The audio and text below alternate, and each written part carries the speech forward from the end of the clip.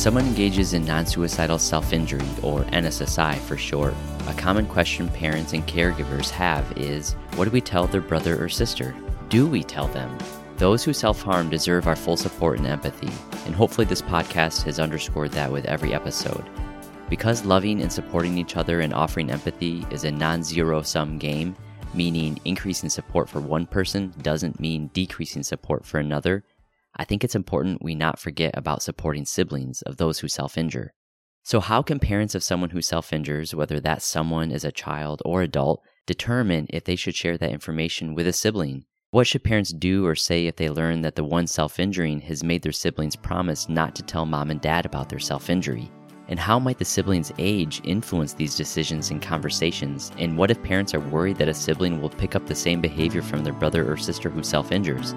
To answer these questions and to talk about common emotional experiences of siblings of those who self-injure and how parents can validate their experiences and offer age-appropriate conversations, I am joined today from London, England by Dr. Amy Lucas.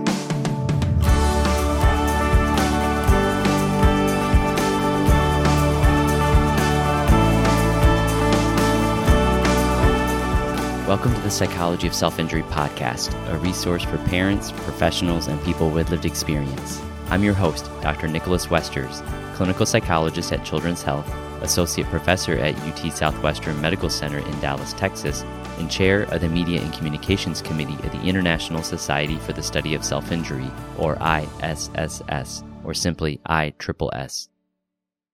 Dr. Amy Lucas is a clinical psychologist with lived experience of mental health difficulties at an early age and professional interests in trauma, anxiety, and altered states of consciousness. She is chief clinical lead at Speak Health, a digital health platform specializing in the support of parents and carers of young people who self-harm.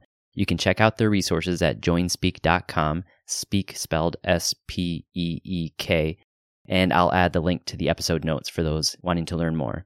Most of Dr. Lucas's experiences sit within child and adolescent mental health services at both community and inpatient settings, and she brings a passion for helping families and networks come together to support young people who are struggling. Additionally, she's vice president of the International Society for Maladaptive Daydreaming, a nonprofit mental health organization, as well as clinical and research supervisor and guest lecturer at universities and hospitals in the UK. It's great to have you, Dr. Lucas. Thank you for joining us on the podcast. Yeah, thank you so much for having me. Glad to be here. How did you become interested in self-injury, specifically in treating self-injury? Yeah, well, for me, my interest initially started with personal experience. So when I was younger, I struggled a lot with my own mental health. And as part of that, self-harm became a way of coping with the things that I was going through. I think then as a clinician, I became a lot more aware later on about the impact of self-harm on the wider network, particularly on the family, which is something that, when you're going through it, when you're younger, maybe you don't pay so much attention to, you're not so aware of. And of course, as a clinician, I can spend, that hour with a young person in the room doing some kind of individual work, which is incredibly important and incredibly valuable. But of course, then you send that young person out and they spend the rest of their hours and days in the family home or perhaps at school. And actually, there is not so much support out there for parents and others in the network for supporting that process of recovery. So I just became really interested when the opportunity came up to work with Speak and to specialize a little more in this area. Thank you for sharing and disclosing your own history of self-harm. I don't know, is that something that you tend to disclose when you're working with parents or individuals with lived experience of self-injury and treatment?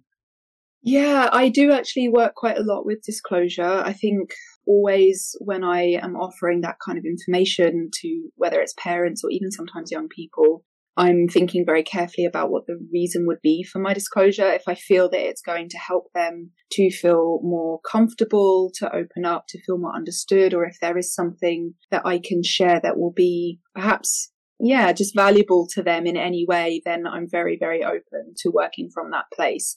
And I think, a lot of us working in the psychological field are perhaps identifying a bit as wounded healers. We're not just professionals, but we're human beings. And I think being able to connect on that level can really help both people in that sort of journey towards recovery. And I know everyone's story is different. In fact, we interviewed in season 1, Dr. Sarah Victor on lived experience of psychologists with lived experience of self-injury. And yeah, she had disclosed her own history of self-injury. And since then, I've met so many more psychologists who've openly shared. And I'm just so humbled and grateful that people would share that, especially on this public platform. So yeah, thank you for sharing your story. Of course. I love that. Well, I will keep that in the back of my mind as we go through these questions I have for you, specifically in this case about parents and supporting siblings of people who self-injure. So how can parents of a child who self-injures determine if they should share that information with that child's siblings, whether those siblings are older or even younger? Yeah, this is such a good question. I think it's so natural, isn't it, as a parent, that you're going to want to protect your children from difficult topics of conversation or from something that you fear maybe will kind of harm them in some way. Self-harm is obviously a very frightening topic to approach. But unfortunately, what we do know is that self-harm affects the whole family. It's not just the individual, and that includes the siblings. So I think one of the risks of kind of avoiding those conversations and sharing that information, or perhaps trying to hide a young person's self-harm from other siblings in the family, is that you maybe miss out on the opportunity to support them with things that you as a parent may not yet be aware of that they need. But also it can be a really good opportunity in those conversations to guide siblings and other young people through how they understand self-harm and maybe point them towards other healthier directions as well. So I think a few things to consider. Obviously, it's not always in the best interest to share the information, but some parents will find it helpful to think about, obviously, the perspective of the young person who is self-harming. Ideally, having collaborative kind of discussions with them about what they do and don't want shared, or why they might or might not want information shared.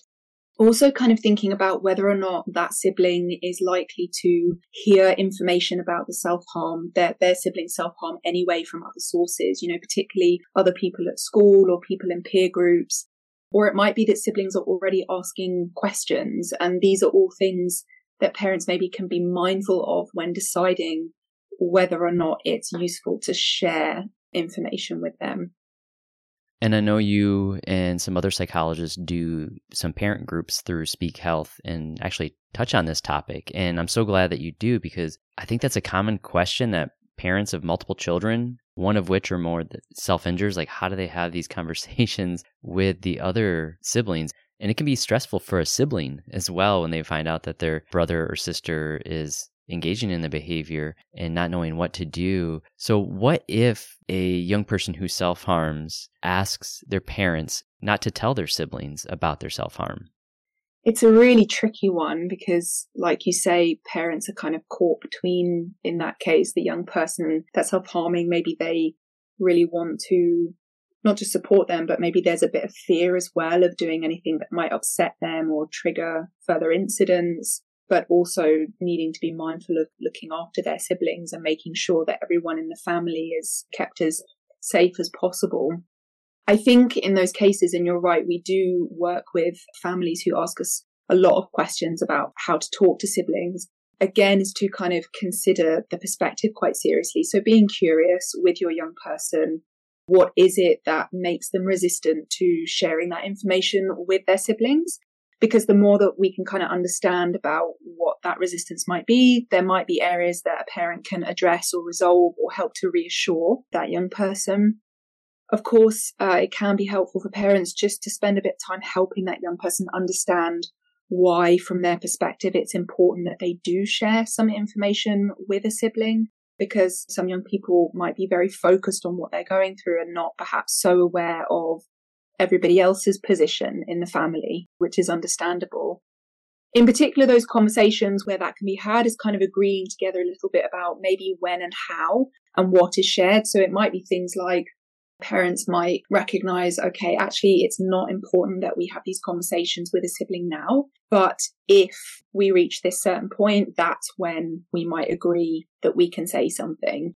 Or it might be, okay, the young person is happy for us to share something, but they want to do it when they're out of the house. Maybe they're at a friend's house and they don't have to be around the sibling immediately after that conversation. and thinking specifically about what's kind of shared in that space. And of course, only sharing exactly as much as is needed, which is the rules that we would live by as clinicians as well, right? Is sharing on a need to know basis and being very clear about why or the purpose of sharing that information. So I think wherever possible, just having that open dialogue with the young person who doesn't want their siblings in the loop and really taking seriously their perspective, but also bringing a little bit of your own understanding about how this might be important for their siblings to hear about. And I know in my own clinical work, working with young people who self-injure, sometimes their worry is that their younger sibling will learn about the behavior or even follow suit. And so they get really anxious about that or appropriately concerned as an older sibling. What are some common emotional experiences of siblings of those who self-injure? Yeah, I think very much similar to parents and other people that love that person. It can be a real mixed bag. And I don't think it's something that we talk very much about, whether it's in research or in practice or as a community, that siblings and their experiences can very easily get quite forgotten. But just like other people, I think they can very often experience a lot of confusion. And sometimes I know that maybe siblings will feel some distance that's created between them and their sibling.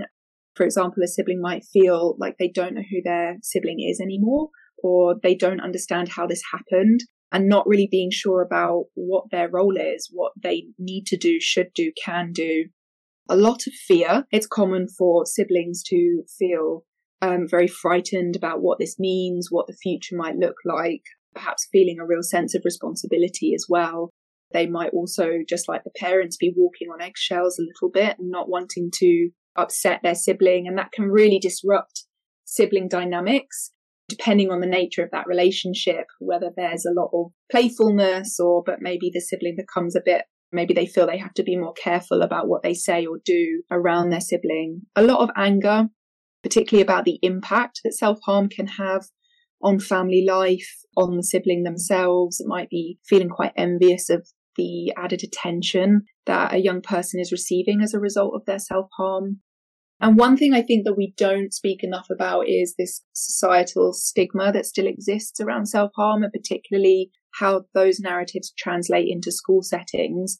So a lot of siblings can feel maybe nervous or perhaps even an internalized sense of shame, not wanting their peers at school to find out, or worrying about what people might say, or judging their sibling and feeling protective of them as well. So again, it depends a little bit on the nature of the sibling relationship and the individuals themselves, but I think it can be a really mixed bag of emotional experiences for siblings. Yeah, I even have some friends, adult friends, whose younger siblings used to self-injure, and I think it's really important to get their perspective within the family dynamic. The tricky part, especially for a podcast, is to respect the privacy of their sibling with a history of self-injury. So I haven't gotten them to be on the podcast yet, or other individuals who have siblings who self-injure to get their experience as a sibling. Now, you've mentioned a number of these emotional experiences. How can parents validate these siblings' experiences? I love this question because validation is something that I speak so much about in my work with parents, whether that's with siblings or with the young people that are self-harming or just with each other. I think we could all use a little bit more validation, right? But yeah, it's a really important one. I think one of the key things when it comes to validating young people and siblings in particular is to allow them the space, firstly, to express themselves and to express themselves honestly. So if siblings feel like they can't speak to parents, or they're going to overwhelm parents, or there just isn't space for them, or those kind of channels of communication aren't open, then validation can't happen. And validation is part of what reinforces and promotes them being able to bring more of their experience to the table. As parents, I think obviously you're already dealing with a huge amount. So being able to pause and check in a little bit with what's going on inside you when you're having these interactions, so that as a parent, you can learn to respond instead of reacting. So perhaps you've noticed that you're feeling very frightened or anxious when you're speaking to a sibling, or you're feeling overwhelmed or maybe feeling quite angry.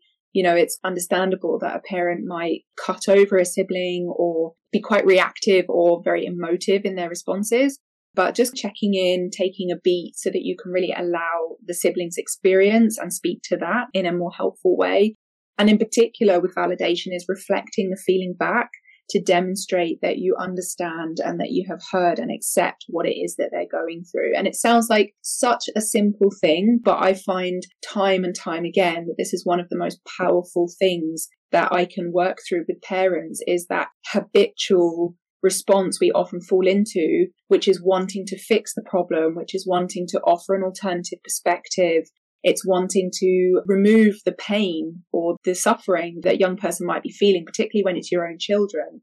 And so it can be very easy to inadvertently dismiss what they're saying or experiencing, telling them, don't be silly, it's all going to be fine, or no, everything's okay, or well, if you could just X, Y, Z. And actually one of the most powerful things I think a parent can do for a sibling is just to acknowledge and reflect back what it is that they've said. So if a young person says to a parent that they feel like they're walking on eggshells around the home a lot more, then being able to say back to them, I don't feel that you need to walk on eggshells. I don't think that you should have to feel that way, but I can totally understand why you feel that way. I totally get that. Just that little bit of validation helps young people to feel that they are really seen and understood. And it's not necessarily agreeing with the perspective. It's not necessarily condoning a behavior, but it's acknowledging and accepting that the experience is real and the experience is valid and acceptable. And then, of course, providing support off the back of those conversations. If there is anything that a parent can do to make things feel a bit easier for the sibling or to support them in any way, then this will kind of really show that they are taking it seriously, that experience that's been communicated with them, and that the sibling matters just as much as the young person who is self-harming. Absolutely. Now, let's say that a parent has decided to go ahead and disclose to the sibling that their brother or sister is self-injuring. What are some things parents can do when discussing their child's self-injury with their siblings, and what things should they avoid doing? One thing I know that some parents often like to start with is trying to get a sense in the first instance of what that sibling already knows. So maybe asking what they've heard, maybe inquiring a bit into what their current understanding of self-harm is in general, just getting a sense of where that sibling is at within themselves. And then I think in terms of actually having those conversations with them is, of course, one of the main things would be to be very calm and non-judgmental.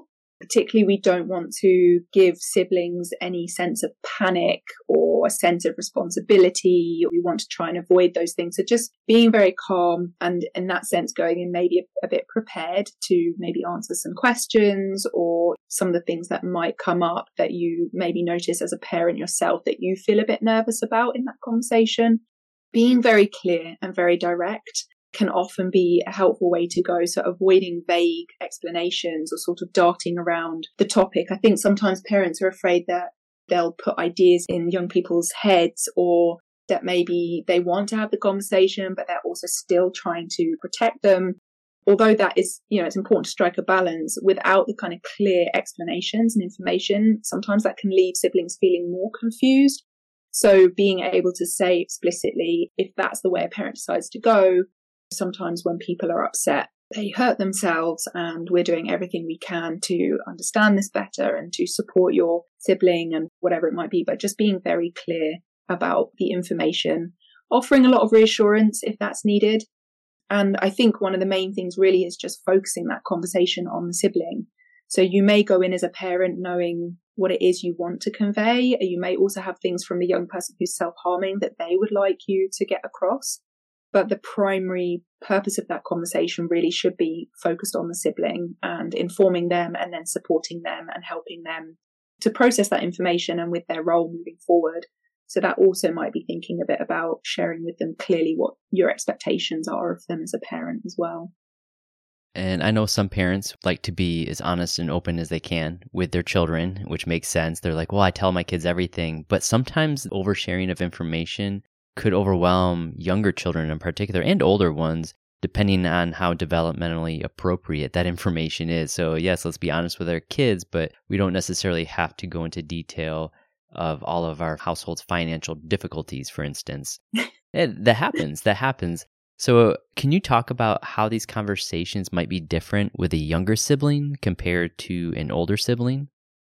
Yeah, absolutely. I mean, I think you hit the nail on the head in terms of the general appropriateness of the level of detail that's shared. And that kind of relates a little bit to, I suppose, that idea of sharing only on what's on a need to know basis. So being very clear about that going in. And yeah, absolutely. Just being mindful of the developmental stage. I think when it comes to younger children, of course, we perhaps want to hold a little bit more those emotions that, as a parent that you may be having yourself as well, and trying to be quite careful not to spill those onto young children that maybe aren't equipped to understand or manage those emotions with you, for you.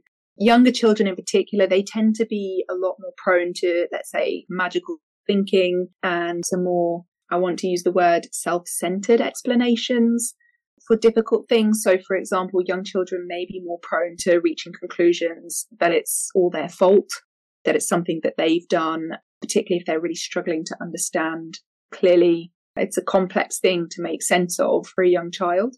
Another thing that I think can be different for younger siblings, sometimes it might be harder for them to perhaps differentiate what they might have perceived as historically bad behavior, inverted commas, versus self-harm being a behavior that takes place because somebody is struggling with something or needing to communicate something.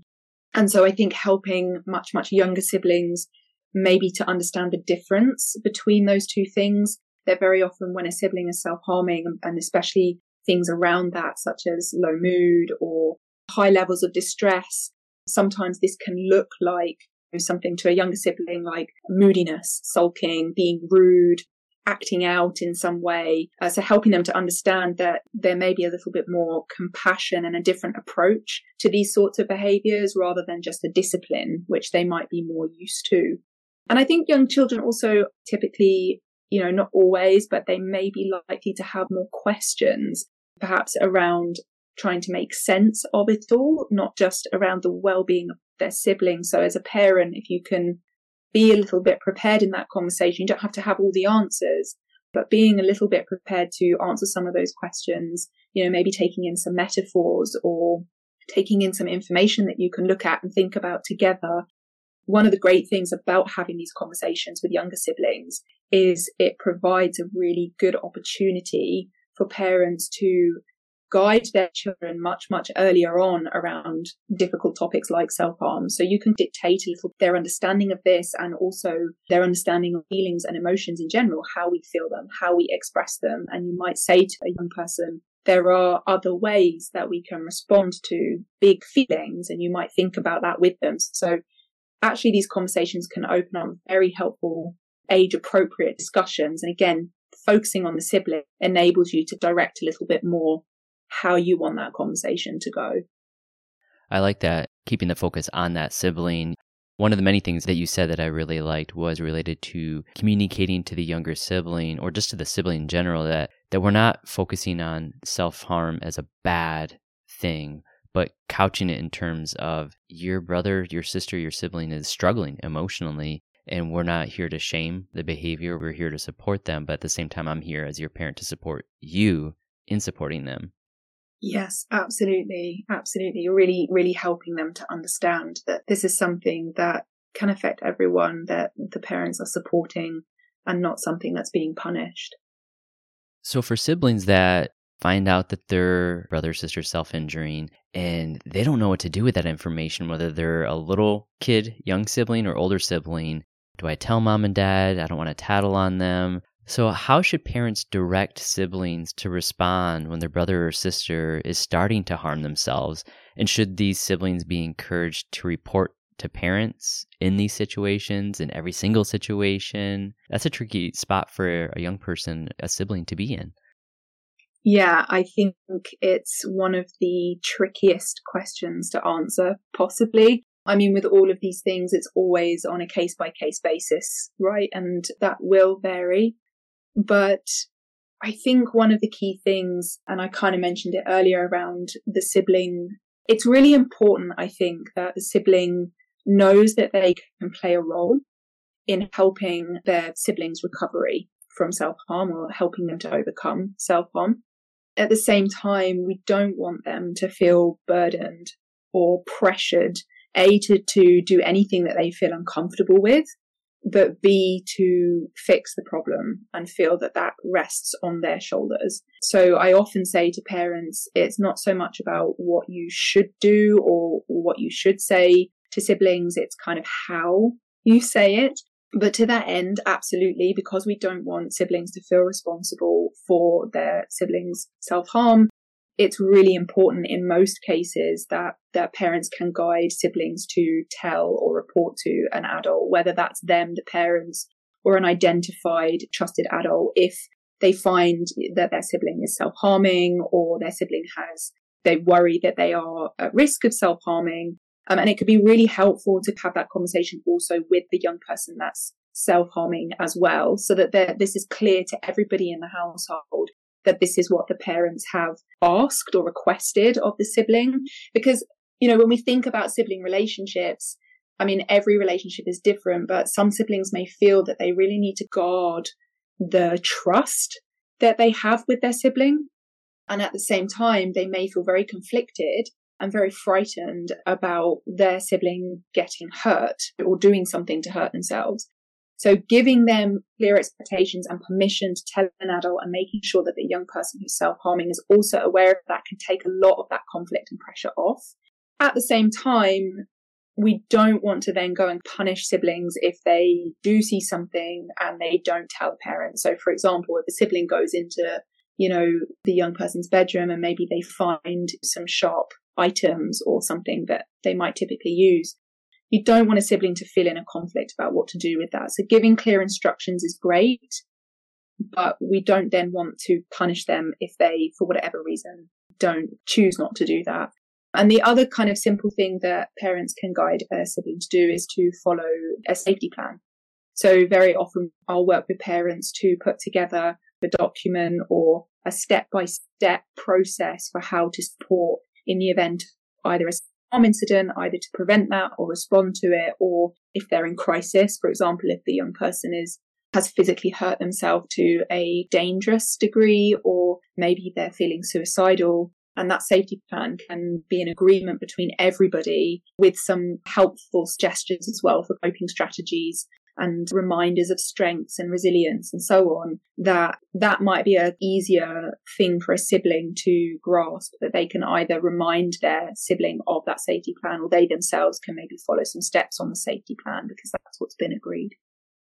I like the idea of having clear steps and suggestions for the siblings to know what to do, because I think sometimes we forget, even as parents, that siblings care about their siblings. They want their best, just as we as parents have the best interest of all our children in mind. So the siblings want to help. And I think there is that struggle for some siblings, I can imagine, who might feel conflicted on, is it my responsibility to keep an eye on my brother or my sister, to let my parents know if they're harming themselves? Mm-hmm. You're suggesting that's a responsibility that they should not take.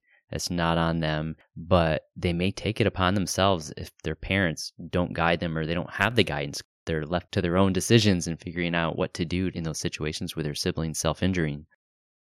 Yeah, this is it, exactly. And I think you really touched on something important there, which is, in most cases, siblings do care about their siblings. And naturally, if that's the case, they're going to want to monitor the situation. They're going to want to understand what's happening. Not always, but very often.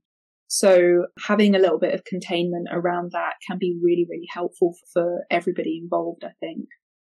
Yeah, we don't want to parentify that sibling either. We don't want to have them be our eyes and ears in the home when we're not there to tattle on their sibling. And that's one thing I may have said in another podcast episode, but working with young people who self-injure or have friends that self-injure, they feel conflicted on should they tell their parents or an adult, and they're like, well, that's just going to be tattling. They're going to get in trouble. It's like, well, tattling is to get in trouble, but telling an adult is to get them support and getting the help that they need. So in line with that, what should parents do or say if they learn that their child who is self-injuring makes their younger or even older sibling promise not to tell mom and dad about their self-injury? Because that can happen. Yeah, it can happen and does happen quite frequently, particularly if there's a close relationship between the siblings as well. I think the number one thing with this is, again, that curiosity. So the first point of call as a parent is to try and understand what might be going on there. So firstly, for the young person that's self-harming, to think about, well, why is it that they've made them promise this? You know, are they feeling ashamed of their self-harm? Are they feeling guilty and that they need to protect the parents in some way? You know, they're worried about how it will impact mum or dad. Is it that they're afraid that their parents will get angry or will take away self-harm as a coping mechanism and they're not ready for that? And so being curious about why can really lead to some other helpful avenues for resolution or just for addressing in their recovery journey. And also, of course, being curious about the position that the sibling finds themselves in. What was that like for them? How did that impact them? What did they decide to do? You know, if they didn't tell the parents, then why might they not have done? What was going on there? You know, like, I guess we're kind of touching on the fact that siblings in their relationships, sometimes they will talk about things. And actually that can be something that's really encouraged. So it might be that, you know, a sibling will share some things and not others, and maybe helping to think around a little bit around how they calculate those decisions. It's not going to be perfect, but might help in those situations. So curiosity can really help parents to address things that might be influencing a young person to make a sibling promise this, and how a sibling then, you know, what they do with that. I think importantly is, as a parent, just to remind both young people, all young people involved, the purpose of that request. If that is a request that you've made, it's just to kind of highlight and refresh on the importance of that. And again, from a non-judgmental and compassionate place, we do not want to come down hard on siblings for struggling and grappling with this position that they find themselves in, or with the young person for making them promise not to, because, you know, whether it's self-harm or any other kind of struggle that a young person's going through, really we're looking at this as young people trying to cope and to manage. And there is nearly always a reason for behavior. There is nearly always a reason for communication. So really working hard. We can't always know the ins and outs, and young people themselves don't always know. But just as we would with anything else, just working hard to understand what went on there. And is there something underneath that can be attended to in order to make this feel easier for the young people? I like that empathic approach for both siblings, the one that self-injures and the one that doesn't, because it is a tough thing, especially if they're close. They're really close friends and siblings emotionally, and they don't want the other to get in trouble, but they want them to get the support. I like the suggestion that you made about considering being curious. Why might the sibling who self-injures not want the sibling to tell the parents? Why might the sibling who doesn't self-injure be conflicted on telling the parents or not telling the parents? Being able to have that empathy as a parent to think about both sides rather than coming down hard on either, because then we're no longer safe, emotionally stable people to go to in those moments if the siblings think that or know that they're going to get in trouble. I tell parents this often, that kids who self-injure know that parents are not going to approve of it. Right. Parents don't want their children harmed, whether it's by someone else or just circumstances or by their own hand. So kids know that their parents are not going to approve of this behavior. So do we really need as parents to tell them to stop it, or to tell us every time your brother or sister is hurting themselves? That's just a tough position. So yeah, taking a kind and empathic approach, I think, is really important for parents here. This is it. And also not underestimating what siblings can bring themselves, you know, without being dictated by parents on what they need to do. It's helpful to give them that guidance. But again, within that sibling relationship, they can be a wonderful support for their sibling in lots and lots of ways. It's just about not making them feel responsible for fixing it, or that they need to carry all of that themselves if they also need support. That's really important.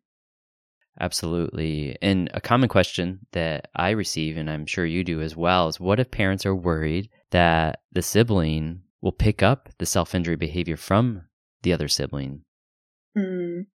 Yeah, unfortunately, this idea of self-harm contagion, you know, inverted commas, is one that parents fear a lot. And unfortunately, we do know from the research and from clinical practice as well that self-harm is a behavior that can be copied, it can be learned, it can be passed on in that sense. So we see that very commonly, particularly within high distress communities like inpatient settings for young people. We do see that within schools. that if a young person or a number of young people start self-harming, that other young people can then pick this up within peer groups, within sibling groups. So it is a very real thing, and I wouldn't want to hide that away. At the same time, by having these sorts of conversations and taking some of these approaches, I think parents can do a lot to mitigate some of that risk, particularly, as I was saying earlier about getting in there with guiding a little bit how young people's understanding of self-harm develops and their understanding of their emotions and other ways to regulate can be really useful in this context. And also as a parent, as best as possible, modeling for their children and young people other ways to respond to challenging emotions and stressful situations. Maybe this can be a good opportunity, to equip the whole family with new strategies and skills around managing those difficult circumstances. I think particularly if there is a potential risk around jealousy or envy, or not even necessarily those emotions per se, but if there are times where the young person that's self-harming is receiving a lot more attention, so particularly if they're hospitalized, or it might not be to that level, but it might be that there's a high stress period where they're really, really struggling, and there can be a lot going on around a young person when they're self-harming. Suddenly the whole network jumps in. There might be more school meetings, there might be visits to the GP, there might be more time with parents, there might be referrals to child and adolescent mental health services.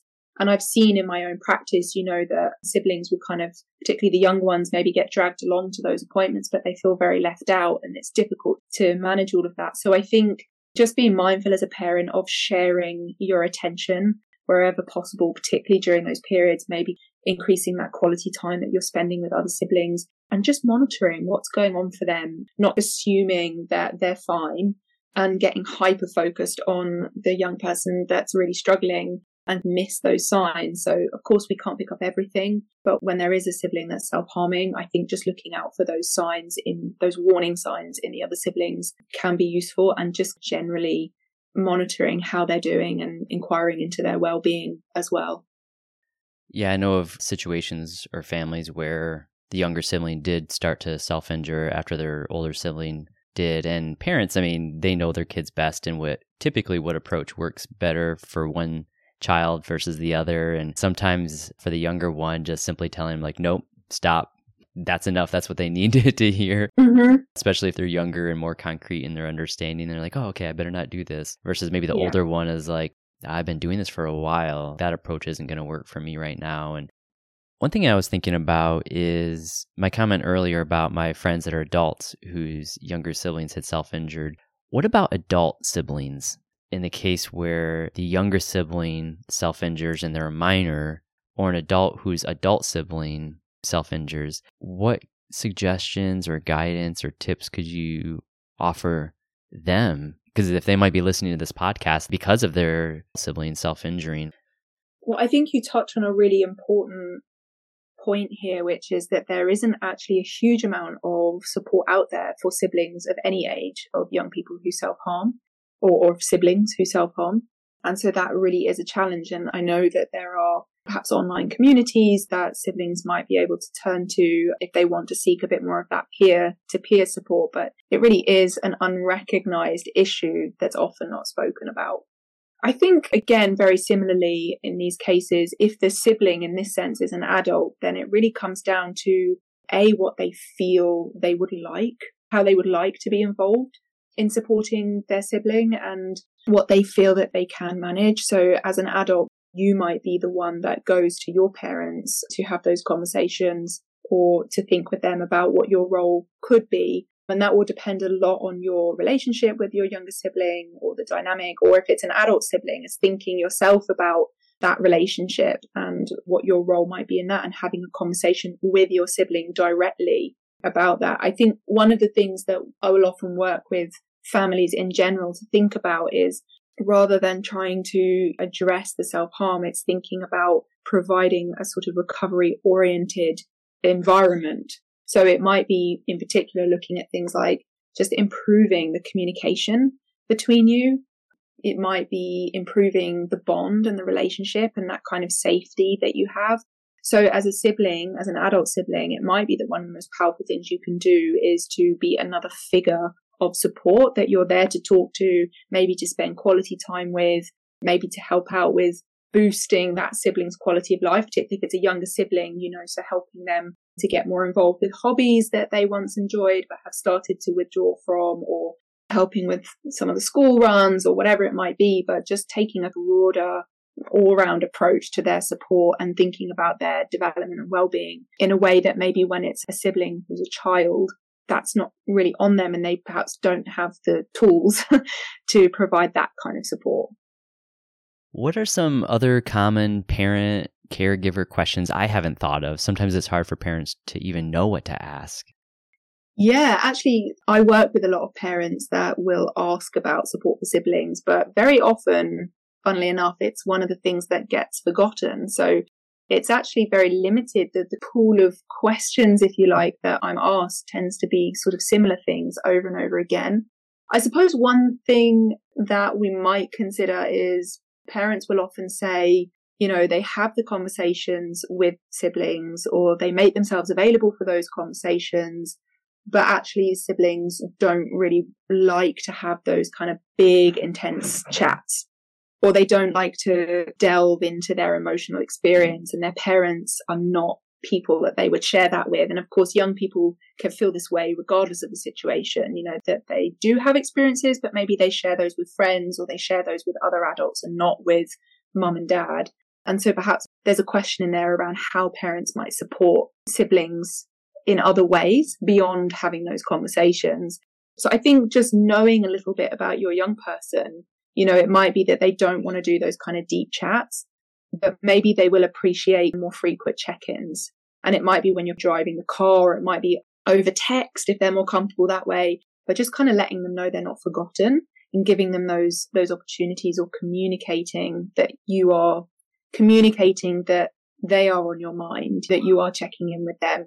It might be that young people are more like doers. They're a bit more, they like to take action and they really want to help, but maybe don't know how. So parents might give them permission or encourage them to help in other ways, like whether that's helping with chores around the house, or again, not beyond the remit of what you would want your young people to be doing, but just emphasizing to them that these are ways that they can be really, really helpful if that's really important to them and they feel that they need to be doing something. And maybe just encouraging them to do more of what they love, like making sure that there is space and capacity to take them to particular hobbies or have their friends over, just making sure that that doesn't get lost and really giving them permission to focus on their life as much as they might be focusing on their siblings' struggles right now. Yeah, that's great, because I think sometimes a sibling can feel all the attention and focus in the family is going on their brother or sister who is self-injuring, and then they feel left out because maybe parents aren't thinking of them as much because they seem to be doing well, even though there's also stress that they're experiencing. So those recommendations that you give as far as having conversations in the car or looking for opportunities just to check in with them and let them know that as a parent, you still want to be there for them and you're still thinking of them and focused on them as well. It's really common. I mean, we talked a bit about them maybe picking up those behaviors, picking up self-harm, but actually it's really common with mental health in general, not just in self-harm, that when one sibling is really struggling and the parents are very focused on that the other siblings, no matter what's going on in their life, they will start to withhold that information. They'll start to squash it, or they won't want to burden their parents with things that they're going through because they know they've already got a lot on their plate, or they don't feel that this is as important, or as much as possible, we kind of want to give them permission to still exist and be part of the family and to access their parents exactly the way that they've always needed. Yeah, might just need a little bit of encouragement to do that and reassurance. Yeah, it could be lonely for those siblings because they don't want to burden their parents anymore. Then maybe they feel burdened already with whatever's going on in life, including the stress as far as how to respond to the child who self-injures. But the sibling probably worried about their sibling who self-injures and worrying about overwhelming mom and dad or a caregiver. So they just stay stuck in feeling alone in their emotional difficulties and struggles. Yeah, absolutely. Based on our conversation today about supporting siblings of young people who self-harm, considering all the great tips and everything that you've already shared, What key recommendation or takeaway would you give to parents? I think it's the hope. I think it's the reassurance that they can offer siblings, reassuring them that it can get better. You know, when we're young, we don't have that same life experience that teaches us that these stages and phases and struggles are transient and that they pass. And we're very consumed. Young people are very consumed with the now, with what's going on and happening now. It's really sad that a sibling might feel that when a sibling starts self-harming, that they maybe lost them forever, or that this is always going to be the way things are moving forward, particularly during periods of high stress or difficulty, for them to be reminded that things can change and that their sibling actually is very likely to overcome this and that family life can be different again. I think we can't underestimate the power of that hope, and parents are probably in a good position, albeit they might struggle to feel that hope sometimes, but they're in a good position to instill some of that in their young people. And similarly, then, what key recommendation or takeaway would you give to siblings of individuals who self-injure, whether those siblings are youth or adults? Just to be there, not to try and fix it, not to feel that you have to wave a magic wand or change yourself in any way or do something special or uncomfortable or anything at all that will resolve the issue for your sibling, but the power of just being there to listen to them, or maybe being a little bit kinder when you can see that they are going through a particularly difficult time, and guarding that trust as well. You know, if a sibling does share with you the ins and outs of some of their thoughts and feelings, or they're talking to you about that behavior, not to then go and post it all over social media or share and disclose that with other peers at school. But yeah, really, really just to be there and not take on the burden of it, but to know that that in itself can be really powerful. What would you recommend to professionals, whether other psychologists, clinicians, researchers? I would just recommend that we all consider the siblings more. You know, there is research that looks at the impact of self-harm on the whole family, and that does include the siblings. In clinical practice, in therapeutic practice, in research, the siblings are very often the afterthought, and there is not a lot out there. And I know that a lot of parents will go online and they'll be Googling how to support siblings, how to have conversations with siblings, how does this affect siblings? And it's really incredibly limited what resources they'll find. And that's because us as professionals at our end perhaps could be doing more to bring some of that knowledge and some of that understanding to the foreground. That's great. Based on our conversation today, what would you recommend to people with lived experience, whether they have siblings or not? Well, I obviously work in an organization that supports families of young people who self-harm. And so I suppose in this case, one message I would give to anybody out there who's struggling is where it's appropriate, because it's not always, but in most cases where it's appropriate, is just to let the family in as much as possible. Parents are not always going to get it right, and siblings are not always going to say the best thing. And there might be a process of learning for everybody involved. But for the most part, family have the best intentions, and they can be such an invaluable source of support in helping a young person or any person through that journey. So yeah, I would just say, have a think about what holds you back, overcome any of that shame, that guilt that might be holding you back. And if you can, just let the family in. Is there anything else that I didn't ask about that would be important for listeners to hear? I don't think so. I think you covered most of it. I would be really interested to hear for anybody that is listening what their thoughts and reflections are, or any feedback, because of course I'm always looking for ways to help in this area. And so it would be really great to hear if there are more things that people wish that they had heard. That actually gives me a great question for Spotify. So for Spotify, we are actually able to ask a question and do a poll, one for each episode. So I'll put that as an open-ended question for people to respond, and we can publish those for people to see when they listen what other people are saying about what they want to communicate or hear. Amazing. I love that.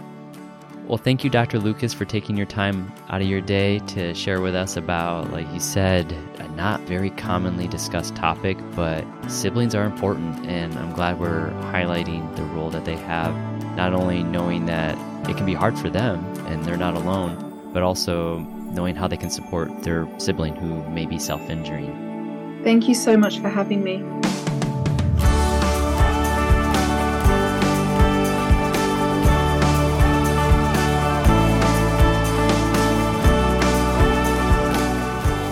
We hope you enjoyed this episode of the Psychology of Self-Injury podcast. If you have found this podcast helpful and would like to give back, please subscribe and please help others find us by giving us a 5-star rating, writing a positive review, and or telling your friends and colleagues. If you'd like to interact with us, we welcome you to respond to our questions and polls under each episode in Spotify. This podcast is not considered therapy or meant to be a replacement for therapy, so if you or someone you love is in crisis and needs to talk to someone, you can reach out to the Crisis Text Line, a global not-for-profit organization providing free mental health texting service through confidential crisis intervention by texting HOME to 741-741. For all things psychology, follow me on Instagram and Twitter at Doc Westers. For all things self-injury, follow ISSS on Facebook and Twitter at ITRIPLES. I'm Dr. Nicholas Westers. Thank you for listening to the Psychology of Self-Injury.